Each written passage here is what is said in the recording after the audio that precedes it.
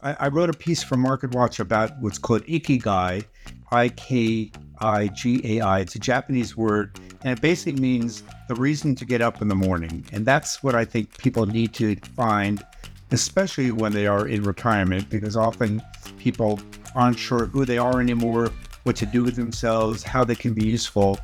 So for me, my ikigai is a combination of work and volunteering and mentoring, and all of those help me establish my new identity and find purpose and work and purpose in my life. If Sesame Street is where children thrive, PBS's Next Avenue is where adults learn what it means to grow older in America. It's a good thing Oscar the Grouch doesn't know about it, because he'd be more like Oscar the well-adjusted, financially secure Grouch. I mean, he's still got to be a Grouch, right? Well, today's guest is anything but a Grouch. Richard Eisenberg is the former managing editor of Next Avenue. He's also worked for Good Housekeeping, People Magazine, Yahoo, MarketWatch. He's written 2 books. He's done it all. Now a freelance writer and host of the Friends Talk Money podcast, he considers himself happily unretired. What does that mean? We're going to find out. Richard's mission was always to help other people find their purpose. And luckily for us, that's exactly what the Happiest Retirees podcast is all about. Richard Eisenberg is not a client of Capital Investment Advisors. He was not compensated for participating in today's podcast, but of course, we really appreciate him joining us to share his retirement story. Do you ever wonder who you'll be and what you'll do after your career is over? Wouldn't it be nice to hear stories from people who figured it out, who are thriving in retirement? I'm Ryan Doolittle. After working with the Retire Sooner team for years and researching and writing about how they structure their lifestyles, I know there's more to be learned. So I'm going straight to the source and taking you with me. My mission with the Happiest Retirees podcast is to inspire 1 million families to find happiness in retirement. I want to learn how to live an exceptional life from people who do it every day. Let's get started. Richard, thanks so much for joining us here. Ryan, it's great to see you. Thank you for having me. Oh, yeah. I'm really excited. You're sort of a legend. And so on this podcast, we talk a little less about money and allocations and the nuts and bolts of that. And we talk more about how people who are happy in retirement did it. I've heard you talk about how you've never been that interested in just helping people get rich. I mean, you're perfectly happy with them being rich, or I'm sure you wouldn't turn away money, but your main focus has been purpose, finding a purpose for your life, which I think is probably more important than the money in, well, probably any stage of life, but especially in retirement. Have you found your purpose? Did you already know it? Did you have to reinvent yourself? I'm finding my purpose. I've done a little bit of reinventing it myself, but I also am keeping some of my old identity too, because I'm still doing writing and editing and a journalist part of the time. I wrote a piece for MarketWatch about what's called ikigai, Ikigai. It's a Japanese word, and it basically means the reason to get up in the morning. And that's what I think people need to find, especially when they are in retirement, because often people aren't sure who they are anymore, what to do with themselves, how they can be useful. So for me, my ikigai is a combination of work and volunteering and mentoring, and all of those help me establish my new identity and find purpose and work and purpose in my life. As far as the personal finances part of it, what I meant by that about not wanting to help rich people get richer, although I'm happy if they do, what I did at Money Magazine, what I did at Next Avenue, was to try to help people who were not rich understand personal finances and get better at them so they could feel a little more confident and maybe be able to retire financially comfortably. So what I was really doing is trying to, and still do, try to help people who I would say are middle income and lower income as opposed to upper income. I feel like they, have financial advisors in many cases. They've been managing their finances for a long time. They've got big financial issues that most of the rest of us don't have. So I'm happy for them. I feel like they can take care of themselves. Yeah, we always talk about it in terms of the money sort of, you got to get that taken care of so that you can focus on the more important things. Right. So you mentioned you do some work for People Magazine. I was wondering if that means you help decide who gets Sexiest Man Alive and if I'm in the running. Well, I don't, but my wife did. Actually, my wife is a journalist, and for many years she worked at People, and one of her jobs was to choose the sexiest man. And I'm sorry to say, neither of us made it, but I was, I don't, disallowed because of family connections.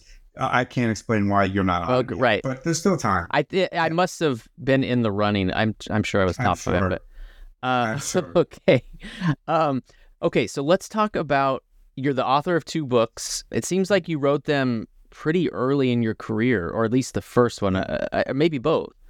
How did you just come Yeah. out of the gate writing those? You wrote one, How to Avoid a Midlife Financial Crisis, which is a great title, Right. and The Money Book of Personal Finance. Yeah. So I'm wondering how you just did that, and then now that you're having more time, are you thinking about writing another book?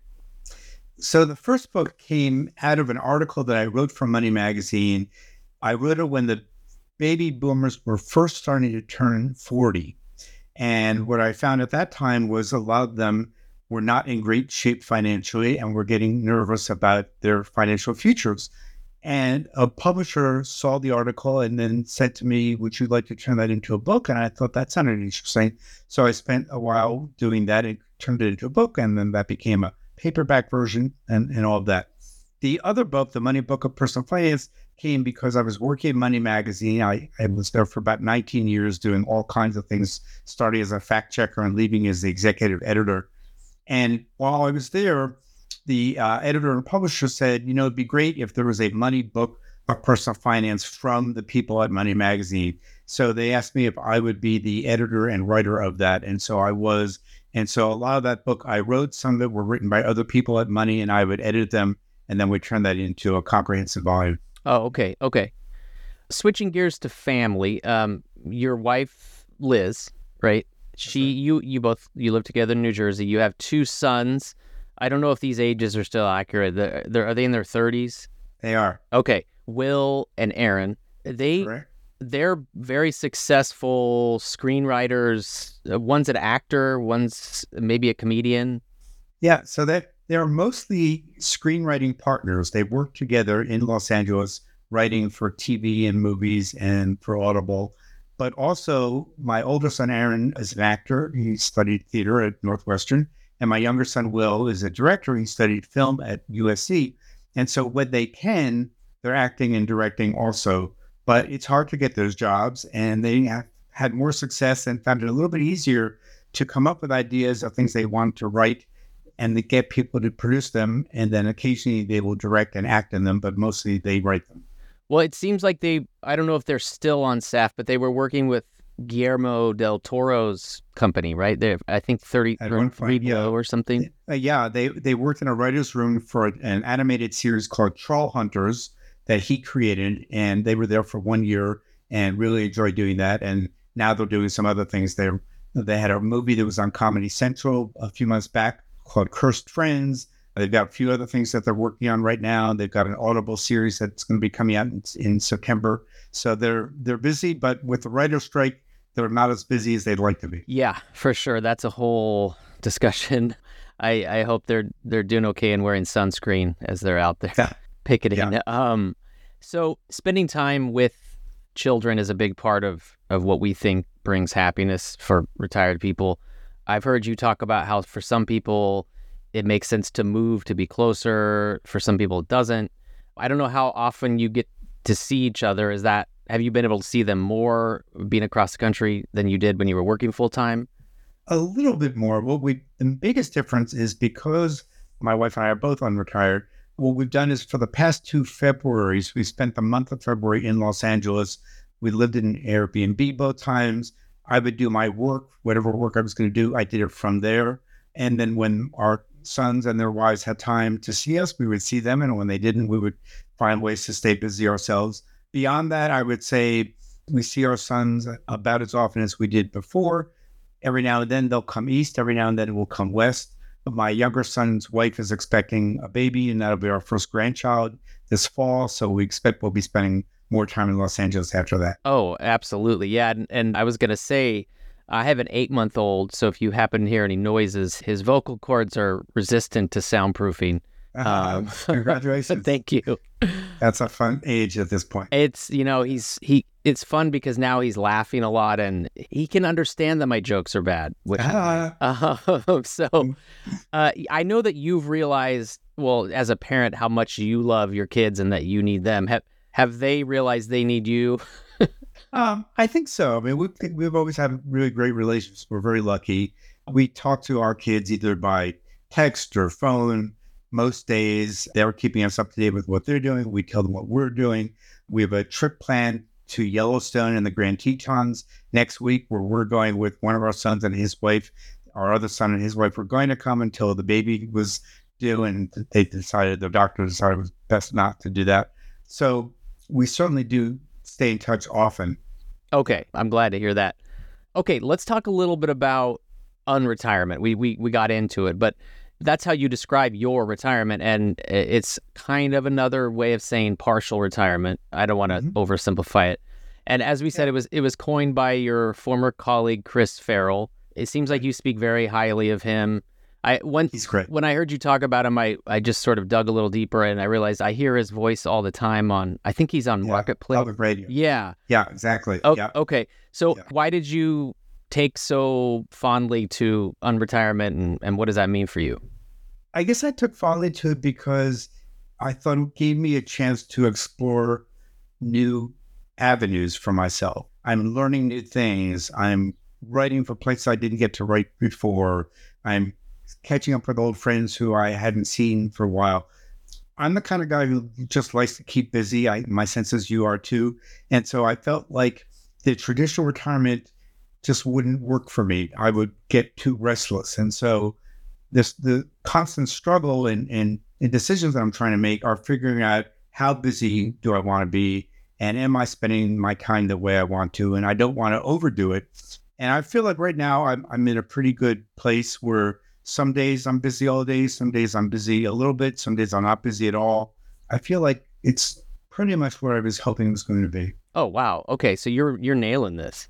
Well, I wouldn't say that. I mean, we all are figuring it out. And I've been teaching a class on retirement. Actually, NYU asked me to teach what they call a master class on retirement. I've been doing it. It's a 4-session virtual class with 5 students who are people in their 50s and 60s who are all working full time, but eager to start their next chapter, but a little nervous about it. So I've been talking with them. And in each class, I bring in an expert. I've had some really great people talking in the class. And what I'm finding is there's a big appetite to learn about this because, there's no real guidebook and we're all kind of figuring it out. Well, exactly. And I think so many people either think, oh, finally I can just sit on the couch all day and then I'll be happy, or they just haven't thought about it enough. And then they get there and they go, what do I do? I'm unhappy. So it's so great that you're teaching people. That's kind of why this podcast exists. And since I don't know the answer, I'm lucky to speak with people like you.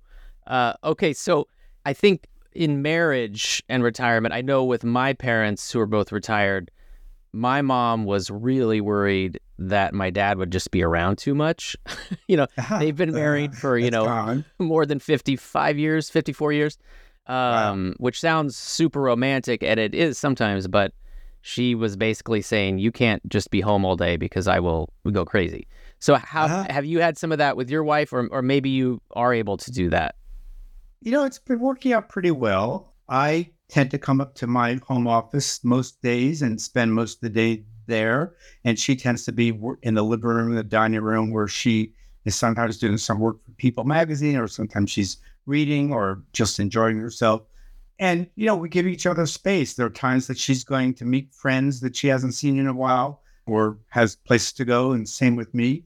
So so far, I would say we are not in each other's faces or in each other's hair, but we're happy to be together and have the chance to spend more time together when there's time to do it. And if she ever gives you a hard time, do you ever say, I used to write for women.com, so I'm kind of an expert on... I don't say that. No. And you're not rearranging the spice rack and getting in trouble that way. I'm not doing that. I'm not very good at that. Okay. One of the people that I interviewed, and he was in my a retirement class as a guest this week is Steve Lopez. And I don't know if you Yes. had a chance to meet with him yet, but he wrote this terrific book called Independence Day, where he talked about it was his 1 year research project to figure out, he's a Los Angeles Times political columnist, and he was trying to figure out, should he retire? Could he retire? How would retirement work? And he said that his wife, who's a freelance writer, was worried about what it was going to be like for the two of them to be together all the time. And I think they are working it out too. So, it's a challenge for couples because most times couples are not used to being all together in the same place every day, all day long. But, you find ways to make that work. Yeah, Wes Moss had him on his podcast, the Retire Sooner podcast, and he was great. I didn't expect him to write a retirement book. I remember seeing the movie The Soloist. I think Robert Downey Jr. played him, and Jamie Foxx was in it. So that was I'm really happy you got to talk to him. He was great. So, okay, I want to talk a little bit about Next Avenue, which you're still working. I guess you're considered freelance now since you're unretired. Yeah. Mm-hmm. But was I accurate? It's kind of considered the Sesame Street for adults. Well, yes, I'd say mostly yes. When I started there back in 2011, all we knew was that the guy who ran the public television station in St. Paul, Minnesota, TPT, had this idea. He said PBS should be doing something for baby boomers the way it did Sesame Street for kids. And he was trying to figure out what that should be. And of course, he first thought it would be a television show because that's what they do. But the more he talked to people, the more he thought, no, probably be better as a website. So I was part of the launch team. And all we knew was we were going to create this website for people over 50. At that point, that meant pretty much baby boomers. Since then, it now means Gen X and baby boomers because a lot of Gen Xers are in their 50s. And so website where it has 5 channels. There's the money channel and the work channel. Those are the 2 that I was in charge of. There's a lifestyle channel. There's a health channel and a caregiving channel. And they're publishing new articles every day in all those channels. And I feel what I've learned is that most people still have not heard of it, but when people do hear of it and find it, they tend to really love it if they're over 50 or they tell their parents about it. So the biggest issue there is just sort of getting the word out. But I think they do some really great work. Yeah. I mean, is that something you turn to yourself now that you're unretired? You can Absolutely. I read it every morning and I always find something interesting there. Yeah. Especially if you've written it, right? Sometimes I've read it, but mostly I don't. Okay. Yeah. You've talked about how people who make their own choice to retire versus being forced to retire makes a big difference in the rate of happiness. Yeah. So tell me a little bit more about why making your own choice matters. And I think that's what you did, right? I was lucky to be able to do that. And some people are. Some people don't have that luxury because their health requires them to stop working or they lose their job through no fault of their own. And so sometimes retirement is thrust on them when they weren't really planning on it. In my case, I was lucky that I had thought about what I wanted to do and when I wanted to do it. And so I plotted it out. And I've talked to a lot of people who did the same thing. And what I find is they tend to be happier because they feel more in control. It's their decision to stop working full time and to do other things. And in many cases, they're healthy enough to do the kinds of things they want to do. Some have health issues, and so they work around them. And so that means they may not be able to travel to places they might thought of going before, but they do other things instead. I would say if it's possible to chart your own path towards retirement, I really encourage people to do that. You knew the time was right. Is that you just felt it? Like, I think maybe I want to do this now, or? Yeah, well, it was a combination of being Next Avenue 10 years, turning 65, being in pretty good health. I just felt like that seemed like a good time to make a switch. I didn't want to wait until I had more issues with health that I might have one day and couldn't do some things I wanted to do. And, I felt like there were things I wanted to do, things I wasn't sure what I'd be doing, but I wanted to look into them. And so for me, that seemed like a good idea. I probably could have waited a few years. I might have been able to do it a little earlier. I think it was probably a good time for me. So you didn't worry too much about having it be the exact perfect time. You just do your best. Everyone's kind of figuring it out as they go. Yeah. And we have a financial advisor, and I talk with them a lot about, can I afford to do it and what should I be thinking about? And we talked about when to claim Social Security and what about Medicare and all those kind of things. I think it's really helpful to have a financial advisor to talk it through as a second opinion and see what they think. And I was happy that my advisors felt like I could do it. And so that gave me confidence to do it. Yeah. And as somewhat, you probably have, even if you're not a financial advisor, you've done so much on the topic that you probably knew a lot about what to do, but you still went and sought advice on that. Absolutely. Well, I want to turn to professionals, people who do this for a living. They do it all the time. They've got more experience in helping people manage their money and their finances and think about retirement holistically than I did. So I felt like I had something to offer, but they had even more. And did your wife, Liz, you did that together? You talk a lot together about those sorts of things? Oh, absolutely. I mean, I don't want to make any financial decision without her, and she feels the same way. I tend to be more in charge of our investments, but I won't make an investment decision without discussing with her. She just isn't all that interested in it, but she's happy to hear me talk about it. And if she's not comfortable, then I won't do it. I have a pretty good idea about her risk tolerance, and it's similar to mine. So we're usually in lockstep, I would say. Well, that's a gift. Right? I mean, that's really important lucky. From what I can tell. You've talked about how it's kind of impossible to know exactly how much free time you're going to want in retirement or unretirement. It's sort of a trial and error type of thing. How long did it take you to figure out, or maybe you're still figuring out, I prefer this amount of free time, but I want to be doing something the other amount? I'm still figuring it out. I knew only that I would want to be busy. I didn't know how busy and busy doing what exactly. And so there have been times where I said to myself, I'm doing too much. I need to take a little break. And then occasionally I'll look at the calendar and see a day with nothing on it. And then I get scared because I feel like, well, what are we going to do with myself? I mean, I love to read and go to movies and watch TV. So I do some of the things that are solitary or with my wife. But mostly I prefer to be doing things where I feel like I'm engaged in some way, and it could be professionally, it could be mentally, it could be socially. I started going to the Y twice a week, which is something I have sort of pushed off for a long time because I just am not a fan of exercise, but I know that I need to take better care of my health. And so I'm forcing myself every Tuesday and Thursday at 8 in the morning to go to a class, and I'm glad I'm doing that. Oh, what kind of class? They call it a cardio light class. So it's an hour where I'm basically moving around with a bunch of other people and an instructor to basically get the heart pumping by and large and that sort of thing. Nothing too strenuous, but just enough to feel like I'm making some kind of a difference in my health. Yeah, I was going to ask how you stay healthy. So that's one of the ways you exercise a couple days a week. Did you have to change your diet or anything? Well, so I have diabetes, so I changed my diet years ago when I was first diagnosed in my 40s. So I'm trying to I'm pretty careful with what I eat.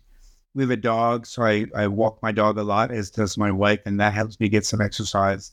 It's always tempting to want to eat foods that I know I shouldn't eat, and occasionally I slip up, but mostly I'm pretty good about that. Yeah, another guest I've had on this show talked about walking her dog, and that was when she did a lot of her writing. Is that, do you work out some of your articles while you're walking the dog? Sometimes I do. I mean, sometimes I'll have some inspiration about either something to write about or a way to write it or an idea for a headline or a lead of a story. And then I go back to my desk and start working on it. Okay. Before we get too far to this, I wanted to say I noticed that the summer street sweeping started up in July in Westfield. So now that you're home all the time, I wanted to remind you to move your car so you don't get a ticket. Appreciate that. Yeah. Well, we live across from the school, a grade school, which was always fun to see the kids playing, but it can be sometimes very loud to be working or doing a podcast or a Zoom. But it's off season now that it's summertime, so it's pretty quiet mostly. You're about, 15 miles from New York City? Is that? Yeah, give or take. It's about a 45-minute car or bus ride, or trains a little bit longer. Yeah, about that. Now that you have a little more time, can you and your wife go into the city to see shows or anything like that? We do occasionally, not all that often because of our dog. He needs to go out a lot and so can't be away too long. But we try to see a show on Broadway, every, I say 3 to 4 months or so. We hardly ever go in just for a restaurant. Occasionally we'll go in to see a friend that I know, or sometimes have to go in for work of some kind. I'd like to be there a little more often than I am, but we try to get there whenever we can. I venture to say most of our listeners have dogs. So what kind of dog do you have? He's a rescue dog. We think he is mostly Chihuahua and Beagle, Chihuahua Beagle or Cheagle, but nobody knows for sure. So that's our best guess. Okay, I love beagles. I was worried. Do they howl a lot, or he barks when somebody's outside. He barks if somebody's in the house who he doesn't know. He wants to protect us. I wouldn't call him a howler, but he's a growler. Okay, not a howler, a growler. I know a lot of people like that. I found one time some friends and I were just driving through their neighborhood, and we saw a Chihuahua wandering in the street. She looked very out of it. Turned out she was old and needed help. So anyway, I'm not taking any credit for this. A friend of mine took her to the vet, got her fixed up, found her a home in Montreal. So she's now a French-Canadian citizen, was flown all over. Speaks 2 languages. Yeah, right, exactly. Mm-hmm. Much more cultured than I am. We love having a dog, and we're huge fans of dogs in general. And I do think if you're retired and can do it, it's really great to have some sort of a companion, whether it's a dog or a cat or a bird or a fish or whatever. But dogs are great because they get you out of the house, give you some exercise. They're usually very loving and lovable.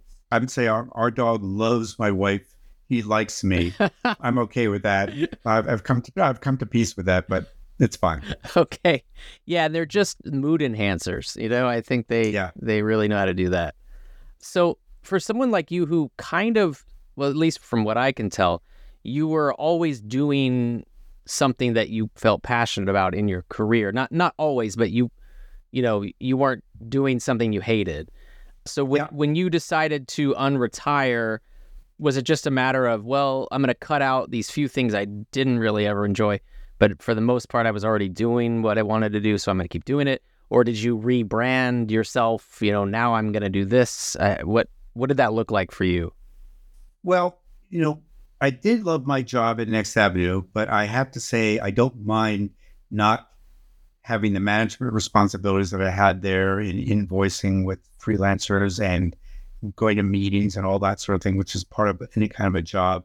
So I was glad not to have that, but to keep the part that I love, which is writing and editing, and to have the chance now to do that for some other places and to do things that I couldn't do before. So it's a little rebranding, but I would say I'm largely kind of doing what I was doing before, just in different ways, and then doing some things in addition to that. Okay.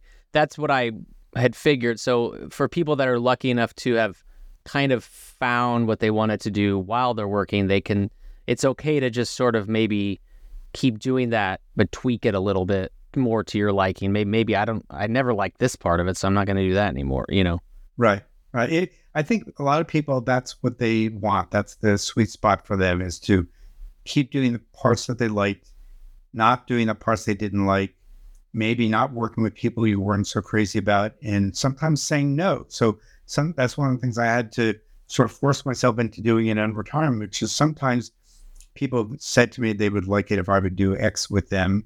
And I've said no because I just didn't think I wanted to work with that person, or I didn't think the assignment sounded particularly interesting, or it wasn't quite right for me.